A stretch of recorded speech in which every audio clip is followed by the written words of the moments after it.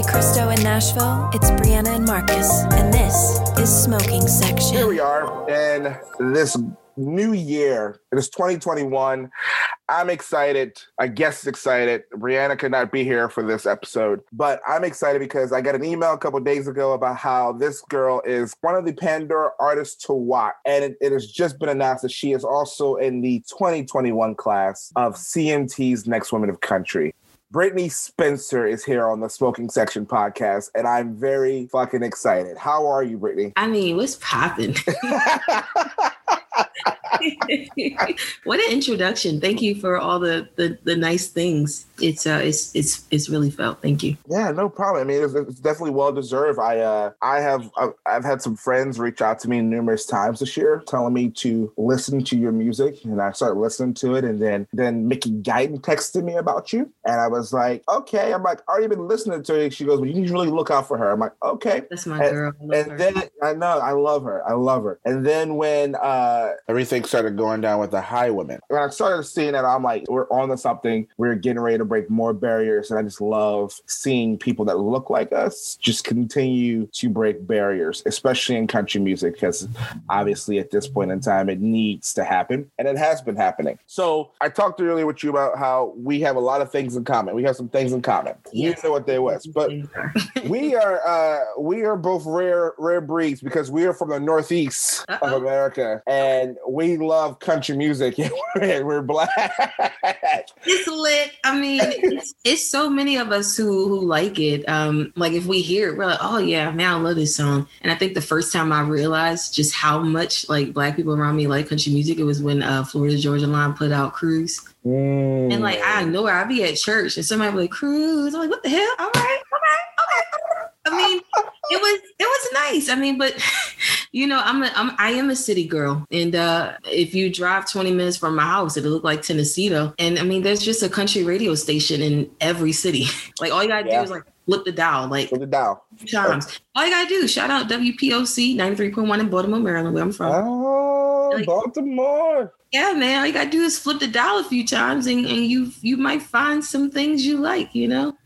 So does that make you a Ravens fan by choice? I'm a huge Ravens fan. My family has like the flags outside of our house. I have this thing in my apartment that I have like, I think actually it's not above my door. I should put it back up there, but it says like Raven fans only. It's so silly, but I'm that person. I do love Northeast sports. I just ordered this portrait of Allen Iverson to put on my wall. Now you mentioned Allen Iverson. I'm from Philly. Oh, okay. From Philly. So I'm a diehard Eagles fan, unfortunately, this year. I need some prayer. We need more than prayer. We need the second coming of Jesus to come and help us out. Yo, one of my friends, JC, he's a huge Eagles fan too. He's from Philly, but his family, they all live in Delaware. Mm-hmm. Yo, he ride hard for them too. They be bombing, and he'd be like just loyal. Mm-hmm. Our Eagles fans are the same way. Oh, for real? They have causes to get very drunk this year, but it's okay. There's always next year, you know. So Baltimore, you moved here. So you moved here when? 2013? Yep. 2013. Let's go back to before 2013. You obviously your musical influences. I feel like this has been a common denominator for a lot of Black artists is the church. Mm-hmm. Yep. So tell us about the way you grew up and how the church impacted your career. Yeah, I mean, I say all the time, I think the best singers grew up in church. And I think the singers that are literally just unreal and I can't figure them out, they come from Black church. Yeah,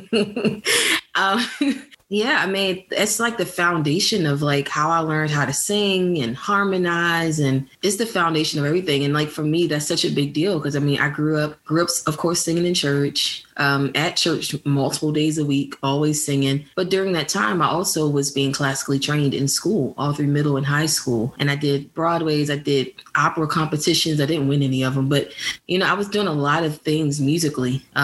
Also, I mean, my parents, my mom, she listened to like old school gospel. Her husband listened to R&B. My dad listened to hip hop. it was this fusion of music just constantly hitting my ears growing up all throughout my entire childhood.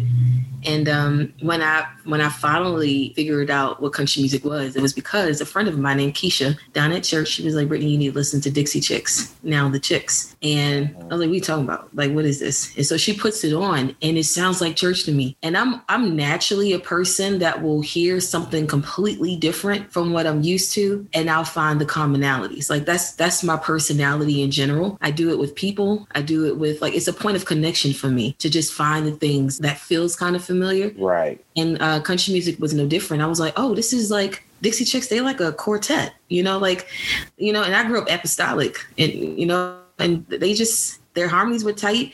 And something that I loved about them was the storytelling. From there, I just started watching CMT like crazy and just spending my entire evenings and summers and weekends just kind of just drenching myself in this genre that I love so much. And I fell in love with Brad Paisley. I fell in love with Alison Krauss. I just fell in love. I just watched all of it. And then Taylor Swift happened, and she was poetic and from Pennsylvania and didn't have a twang. And that was important to me for whatever reason. Yeah, we definitely have a lot in common then, because I had a friend tell me I should listen to McGraw, Love Like You Were Dying, and I'm like, that was the one. That was the one. And then I literally, after listening to that, I sat in front of the TV watching the CMT nonstop that entire summer. And that entire summer, 15 years old, changed my life. Yeah, dude, that's how old I was. I was like 14 or 15 years old. Mm-hmm. And it was crazy because once I finally listened to the Chicks, I realized that I had been listening to country music even earlier than that, because in I can't talk about other places, but in Baltimore, where I'm from, like, you take the school bus if you live in the suburbs, and that's where I always grew up, in the suburbs usually. But you would take the school bus, and there was only a few stations that you could listen to that was like neutral, that like the adult bus driver would want to hear, like as an adult, but it was still kid friendly. And like, so they listened to the light rock station. And so my introduction, without realizing it, was the crossover country music. It was the Martina McBride, and it was, it was Tim McGraw and Faith Hill and the Chicks. It was that crossover where I was listening to Prince and Mariah Carey, and then they put in the Chicks, and they put in Tim McGraw, and I'm just like, this kiss. I don't even know what I'm talking about. Yeah. That was me. I think during that time in my life as well, the commonality started when Tim McGraw did the song with Nelly, the Over and Over Again. Hold up. I have not heard this one. What are you talking about? You haven't heard that song? No, I have not. Okay. I heard Nelly on every other country song, but I have not heard that one yet. So the very first country song that he was on, it wasn't even a country song. It was a Nelly song. So remember when Nelly did the Suit and Sweat album? Yes. So there was a song on there that was a huge hit. All right. I remember that joint. Yes. With him and Tim McGraw. Yo. That was the first time I really got exposed to the commonality of music. Yeah, it's so beautiful. Like, shout out to crossover country music. Right. I wouldn't have known country music, if it wasn't for it. And I wish people, there's so many people who are like, this is country, that's not country. I'm like, dude, so many beautiful things happen when you just take things that we think are polar opposites and just kind of put them together. It becomes way more inviting. That means that more people gravitate to it and like it and can enjoy it, and it just becomes this big party. And music is communal, so I'm all for it, man. That was my introduction to country music. So I've done some research on you, and I am a huge fan of the Clark sisters. I love gospel music. I love country. I love R&B. I just love music in general. So my love for the Clark sisters started after watching their movie that they just had in Lifetime. So I want to know, how in the world this girl from Baltimore gets in the room with Twinkie Clark? Well, Baltimore is a huge hub for all kinds of live music. It's a huge place for the gospel market. And that means that, there's a whole bunch of opportunities for people to be background singers, because when they come, a lot of times when artists would come, they wouldn't bring like their band and singers. It was very rare. And so they would source out people locally. And I just had a network of friends. It's just a pool of people. You like, oh, I need an alto. Oh, it's for this style of music, and I was just part of that network of people. And I got roped into all kinds of background gigs because of it. Wow. Yeah, and that's how I ended up working with Twinkie Clark. I think it was 2 shows that we did, and it was so fun. Man, she was so nice, and she's so talented. I mean, that's an understatement, you know? It's the Clark sisters. They're pioneers. They're legendary. You know, they are Detroit's finest. So it was great. I mean, all those opportunities to sing and do backgrounds and learn how to work in a studio. I mean, I hold on to all that stuff today. How much did she do? I know it's just 2 shows, so this is a short stint, but how much of that and her music and things like that has influenced you now?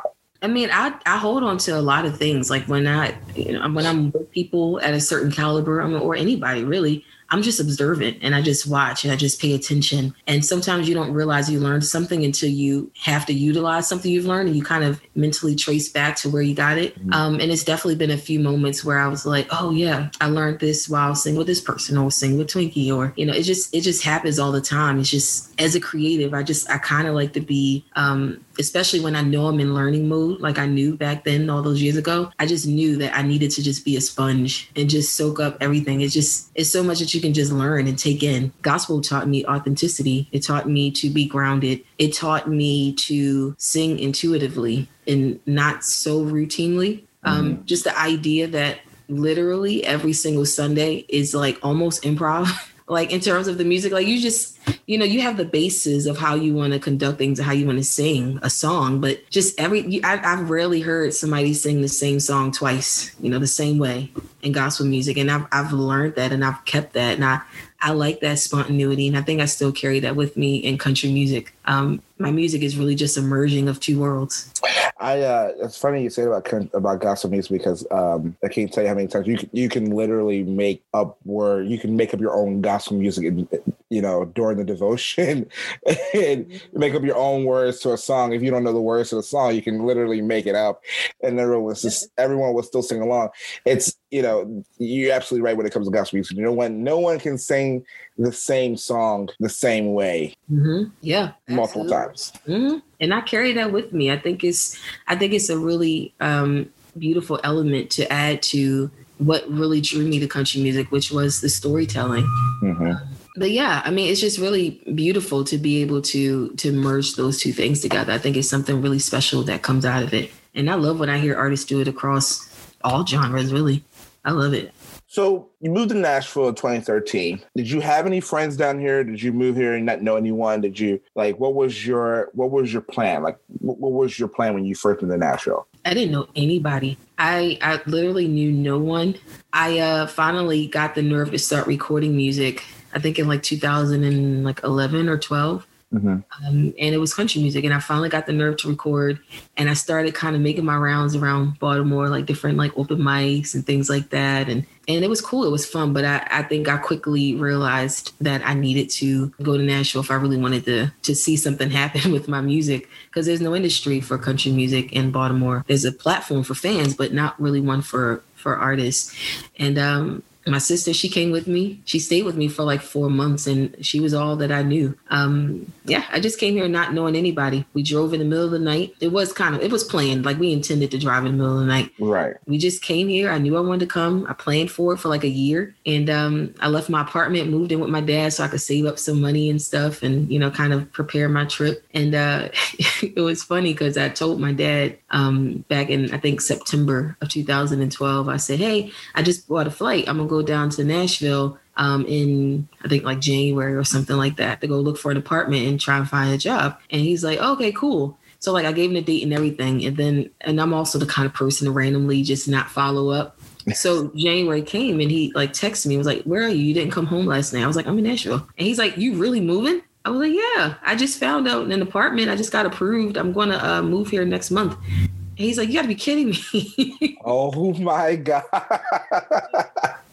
So yeah, I mean, my family like emotionally had like a month to like prepare for me to like leave. Wow. And we did. We drove in the middle of the night, me and my sister, and because I hate traffic. So we drove in the middle of the night, and we arrived in Nashville on February the 13th at like 9:30 in the morning. That's a drive. That is, for anyone who's ever driven that is a drive. It is a drive. It's like 11 hours, 11 and a half, because you got to stop and get gas. And like, yeah, it's like 12 and a half from Philly. Yeah, that's 12 and a half. It's 12 and a half for us, but that's without stopping for gas. That's not including stuff for gas. That's not including if you go through the Beltway, you're going to hit traffic. You're always in the traffic in the Beltway. If you drive at night, you won't have no traffic. See, I hate driving at night, you know? I hate traffic. I do not like traffic. It's sad. Like, we don't have to harp on this, but for so much longer. Yo, I fucking hate traffic.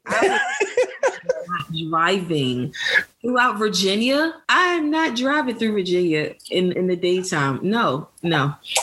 See, here's the thing. Virginia isn't as bad as it could be. No, Virginia is pretty rough to drive through. And Tennessee. Tennessee is pretty... Still in Tennessee. You still in Tennessee. I will say that, yeah.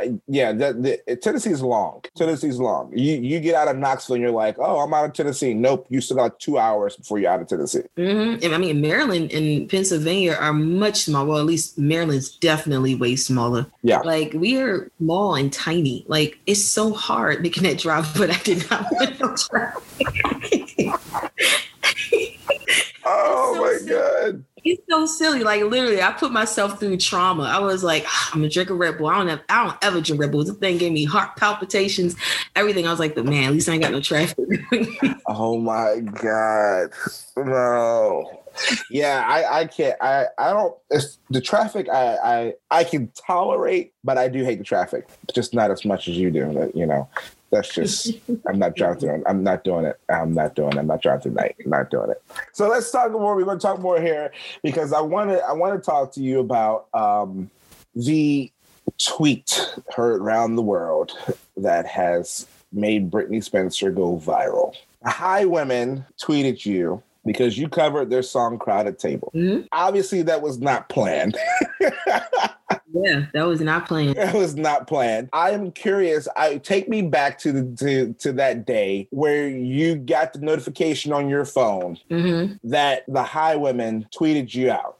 I mean, I still can't believe that happened, if I'm honest. And it's so fun to like think about now because like, I mean, several of them have become like we like have a little friendship kind of, you know, brewing. And so I went from being, you know, at least it feels like I went from being just a fan that admired from afar to like they're texting me and I'm just like, dude, hey, how are you? Mm-hmm. Nice. But they're really wonderful people and down to earth people, which makes it so much easier to kind of perceive what happened now kind of looking back in hindsight.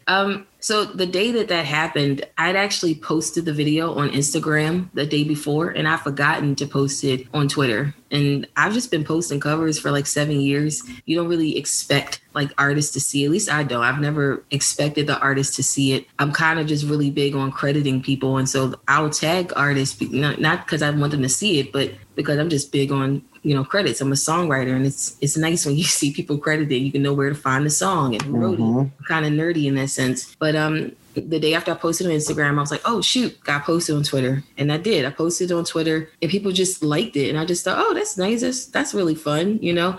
And then Amanda Shires is like, hey, you high woman. And I was like, oh, my God, Amanda Shires just called me a high woman. And then I couldn't read the rest because I needed a moment to like just settle on that.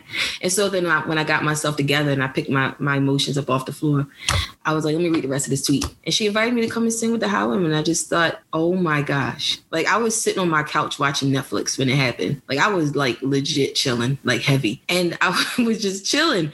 And I like, you know, saw the tweet and just saw the responses and just, you know, I was freaking out just like other people seem to be kind of freaking out when they saw it. And then like, I think like maybe 30 minutes later, Maren posted it as well. And then she did the same thing. She invited me to come and sing with them. And I was still sitting on my couch. I went back to watching Shameless at that point. And I didn't like, I honestly was like not able to really process what was happening, just because of what they've meant to me. It wasn't because they're celebrities. That's nice. Like that's awesome. But really what their music has meant to me personally. Maren Morris's Hero album talked me off the ledge for several weeks. I was ready to give up on country music. Not that there was some other genre that I will retreat to.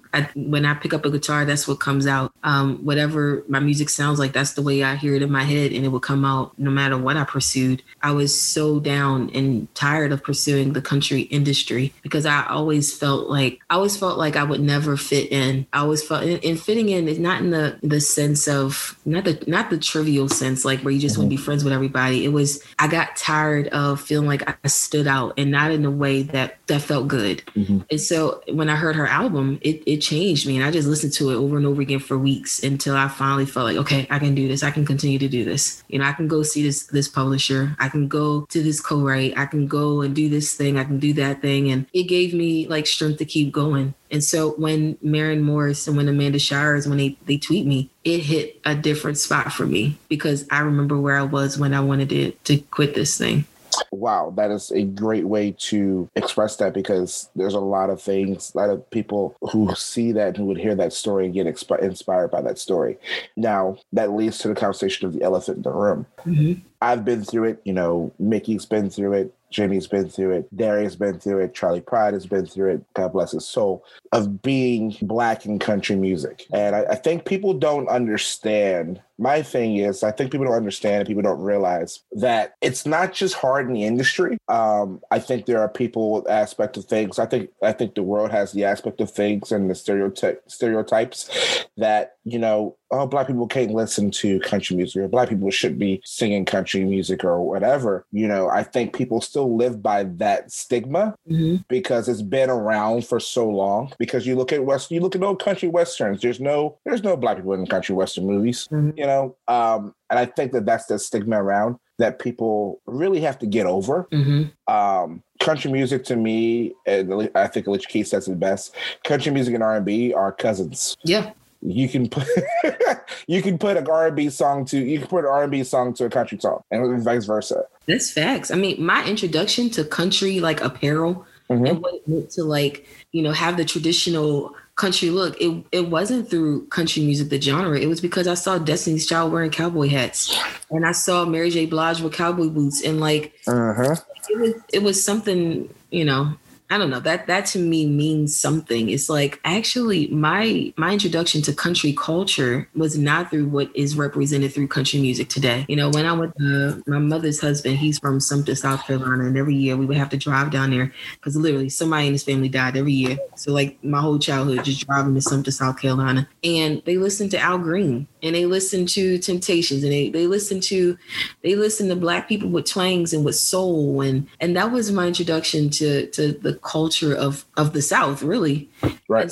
It's sad to not see that reflected as often as it should be in country music. Yeah, it really is. I think that we're making progress. I think that I think we'll continue to make progress. My only hope is that the support that we have gotten from people continues to grow. I think that it will. Yeah, I think that it will. I think that one way for me that gives me hope is Maren Morris standing on national television during the CMAs, winning Female Vocalist of the Year, and then spewing out Black country artist's name, and yours being one of them. That moment had to be insane for you. Yeah, it was insane. It was. I mean, I already have so much respect for her. And when she used her platform and that moment to be an advocate, it wasn't shocking. Like, she's been doing stuff like this, like tweets and stuff. Like, she's been brewing up to this. You know, she has a song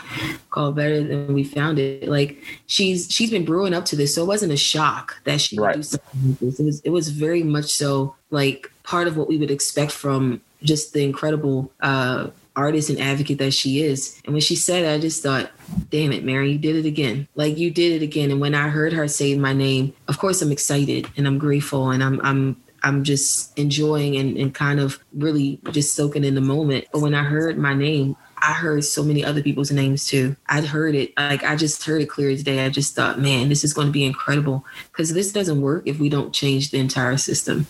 And the system changes when there's a bunch of us bombarding it and saying, we need to change. Nope. Here's another person that says things need to change.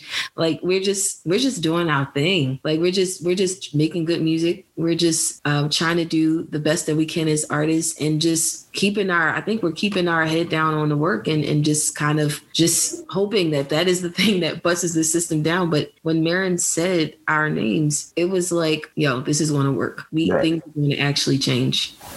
Yeah, I'm a big fan of Maren. My experience with Maren is because I never met her. The first encounter I've had with Maren at a live show was the CMT Crossroads with her and Alicia Keys. Mm-hmm. I knew who she was. I think at that point she had My Church out.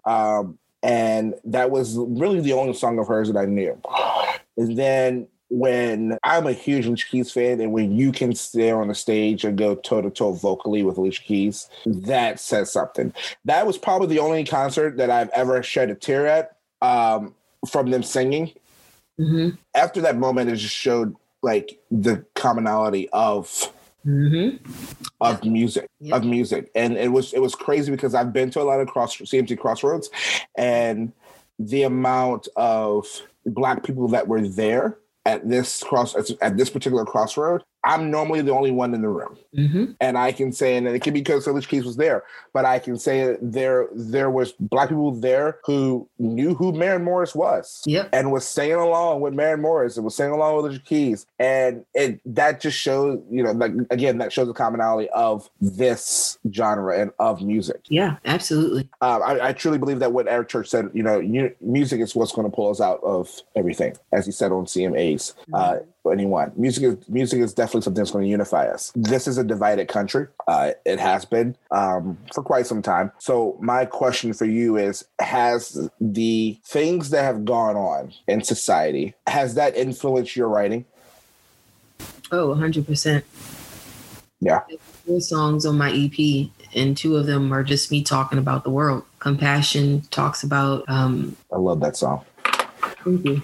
The opening lines is kind of, my friend reminded me of the lyrics a few days ago because we just had that bombing in Nashville, and I live 8 minutes from downtown. Like I see the buildings from downtown at my apartment. Like I'm looking at them right now. And the first few lines is, if a half empty stomach makes you hangry, imagine life for people on the street. If a neighbor's untamed yard can drive you crazy, imagine seeing bombs break through their concrete. And it's no way for me to look at the world and to not want to say at least something about it. Not because I think that my words need to ring loud and I need them to be heard. It's not about that. It's, I have my own little 2 cents just like everybody else does. Mm-hmm. And I want to be honest about how I see the world, how it's affecting me, how it kind of, affects my psyche every day. I just think that when you are an artist, there is some level of responsibility to tell the truth about the times that we're in. And this is where we are right now. Right now, we're in the middle of a pandemic. We're watching Black people get shot for no reason and killed. We're watching, I'm 8 minutes from where a bomb went off, where there was a suicide bomber in Nashville. It's crazy. It's hard for me to wrap my head around. But for me to see these things and for it to not influence my music, I would just wonder how open am I as a person, to tell the truth about where we are. So it greatly affects my music. Yeah, it's been kind of crazy in this world. That is 2020. I've been here for 10 years, and Nashville has been hit extremely hard this year between a tornado, the pandemic, and now a bombing. I don't know how much Nashville can take, but I know that we'll get through it. We always get through a lot of things. We got through the flood. Mm-hmm. I'm sure we can get through all of this. So let's talk one more topic here. You have now been announced, as I said earlier, as the Pandora Artist to Watch in 2021. Woohoo. Thanks. Yeah.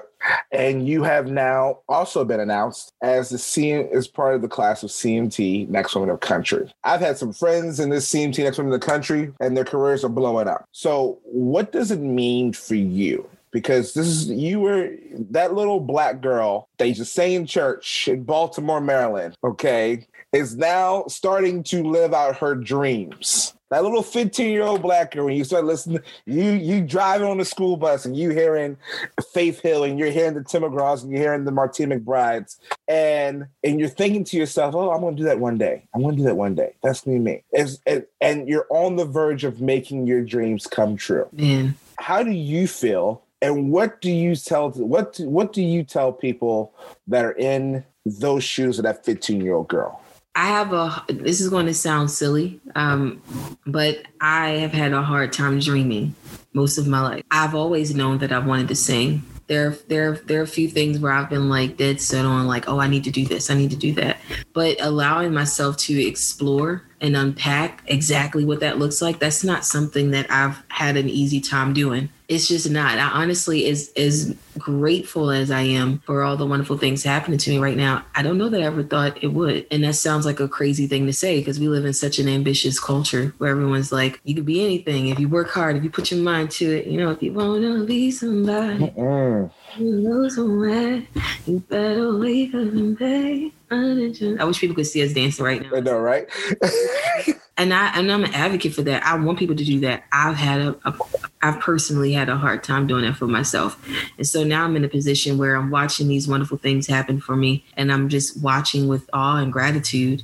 And now I'm just at the place where I'm like, dude, it could really go up from here. What does that look like? What does that feel like? What do I say, to the little girl? Because I'm still that little girl. I'm still that little girl who's just excited to sing a song, excited to, figure out a new way to rhyme some words and tell a story. I'm still that person. I guess maybe what I'm actually saying is I think I just want to tell that girl that maybe it's possible. And I don't know. Ask me this question again in like 3 years. In 3 years. What made it so hard for you to dream? Man, I always felt different. I always felt like I never really fit into any one place. And that could be really challenging when you don't have anyone telling you that you don't have to. And for me, I remember there was a long time where I loved country music, but I didn't think I could actually do it for years. I didn't think I could do country music until I heard Taylor Swift, and she didn't have a twang, and she was from Pennsylvania. And she's really poetic. Like, I didn't think that I could actually do it until I saw her. And I was like, oh, snap. And I started to be like, maybe I should do this. And then at some point, I finally got some courage and decided to move to Nashville. And I think I've just been slowly building up some belief and some faith. But dreaming is challenging, particularly for me when it comes to country music, because what's happening right now, I never thought it would. It's challenging when you don't have representation. It's just already hard to be an artist. Artistry is just already challenging in a wonderful and rewarding way, but it is challenging. And we've seen it. I'm that person who will watch VH1 Behind the Music and, True Hollywood Story. Like, I'm that person. I love all the biopics and we just all have a pretty good handle on just collectively understanding that this is hard.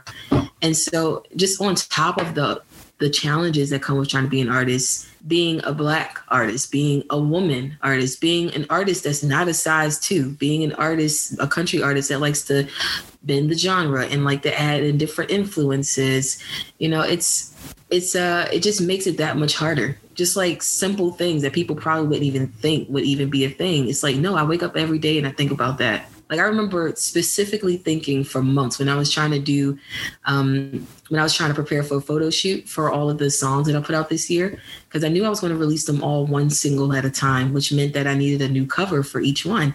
And the reason all my covers look different is because I needed to just explore and figure out, what does a plus size Black woman in country music look like? And I don't know how, I'm sure people think about that question all the time when trying to figure out branding and all, but I've not seen it. The closest we probably got is like Rosetta Tharpe. And it's just, we've not seen it. And when you don't see things, for me personally, I didn't even realize how much it was impacting me to have never had representation until it was time for me to start making decisions about how I wanted to do things. And I was just like, man, what does this kind of artist look like? So it's wonderful. I get to pave a path for myself, and that requires dreaming up things. And so I'm learning to dream. But for me right now, dreaming looks like making plans.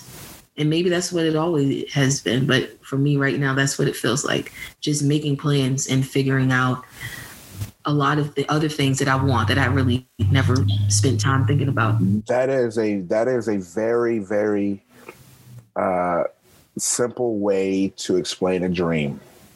And I never thought of it that way. I've always thought of it as, it's something that you want, that you want to reach for, but it's never, I don't think people rarely think of it as it's just a plan. It's just making the plan. That right there, that's a takeaway from this interview. That's takeaway from this interview. It is dreaming is nothing but a plan. It's just making your own plan. Yeah, but you don't make a plan for something until you think you can actually do it. Yeah, you gotta put some bones to it, and that for me has been the challenge my whole life. I don't have a problem with hard work. I've spent my life working for things that I never knew for sure if it would happen for me. But I worked like, oh, this is what I do. I sing, I write, I do this, never really knowing if anything could happen with it. And parts of me, it has to grow out of that mode, and I am. But then other parts of me, I think it just keeps you grateful and it keeps you grounded. It keeps you connected. It does. Very weird way. I think it does. Yeah, in a very way, it does, because it's, it doesn't it allows you to stay realistic of things instead of living in a fantasy world that some people may live in. Yeah, I want to live in that esoteric place, Yeah. You visualize and you see and things happen. And, I'm about to do a vision board with my friends next month for the first time. I ain't never done no shit like that. And it'll be fun, whatever. And this isn't like a pity thing. Like I'm very comfortable with where I am and figuring out how to dream and how to actually put some specific things in place with where I want to see my music and career go. And I'm excited about it. Well, I'm excited to see where you're going to go. Like I said, I think you're going places. You have the support of people behind you that it's unbelievable. It's unbelievable. I'm so happy that I got to meet you. I'm so happy that I got to interview you. I am so happy that there is another Black woman in this industry, in country music, that is breaking a barrier. Between you and Mickey, you guys are just knocking down doors, and I'm loving it. If I could say one thing about Mickey, I know we've got to wrap up. Mickey has set a precedent that I think is phenomenal. She has set the precedent that you don't just walk through a door, you wait and hold that door so that someone else can walk in behind you. She has set that. Wow. I'm going to text her that. Oh, absolutely. And I think I've told her, like, I love Mickey. We talk pretty regularly. But this week it's been Instagram. We just send stuff back. I've told her, she understands, like, she gets it. She understands that we need structural change. We don't need one celebrity. We don't need just one person to make it. And then it's 30 years before we see somebody else. She's made it. Part of her success is that she's helped other people as well. Mm-hmm. She just sees the changes that need to be made. And she has, I appreciate the standard that she's set, because I feel like most of us, if not all of us, are following suit and being like, yep, this is awesome. But there's a whole bunch of other people who also need opportunities as well, and shouldn't be lacking in resources and opportunities just because of their heritage, their ethnicity, whatever. So I appreciate Mickey for that. Yeah, she's definitely opened the door. She's definitely opened the door. And I love that she just not opened the door. She's not just to hold it open, but she's bringing other people to help her hold the door open. Heck yeah. Everybody got to play their part. We need allies. We need advocates. We need everything but pity. This is not a pity fest. Yeah, it's not a pity fest. This is a let me join you and let me join with this fight. This is not a pity fest. Wow. This has been so inspiring. I'm so happy I got to do this. I'm happy I got the interview. I'm happy I met you. You are a tremendous person. You have your head on straight. Oh, thanks. Most people, because you normally get some people who don't know what the hell is going on. It's like, no, you have your head on straight, and you're focused. You can tell that you're focused on things. Well, thank you so much. This has been phenomenal. This has been another episode of Smoking Section Podcast. Listen to us everywhere. Follow us. Follow Brittney Spencer on everything and listen to her music. Oh, thank you. Thank you. I appreciate it. Y'all are amazing.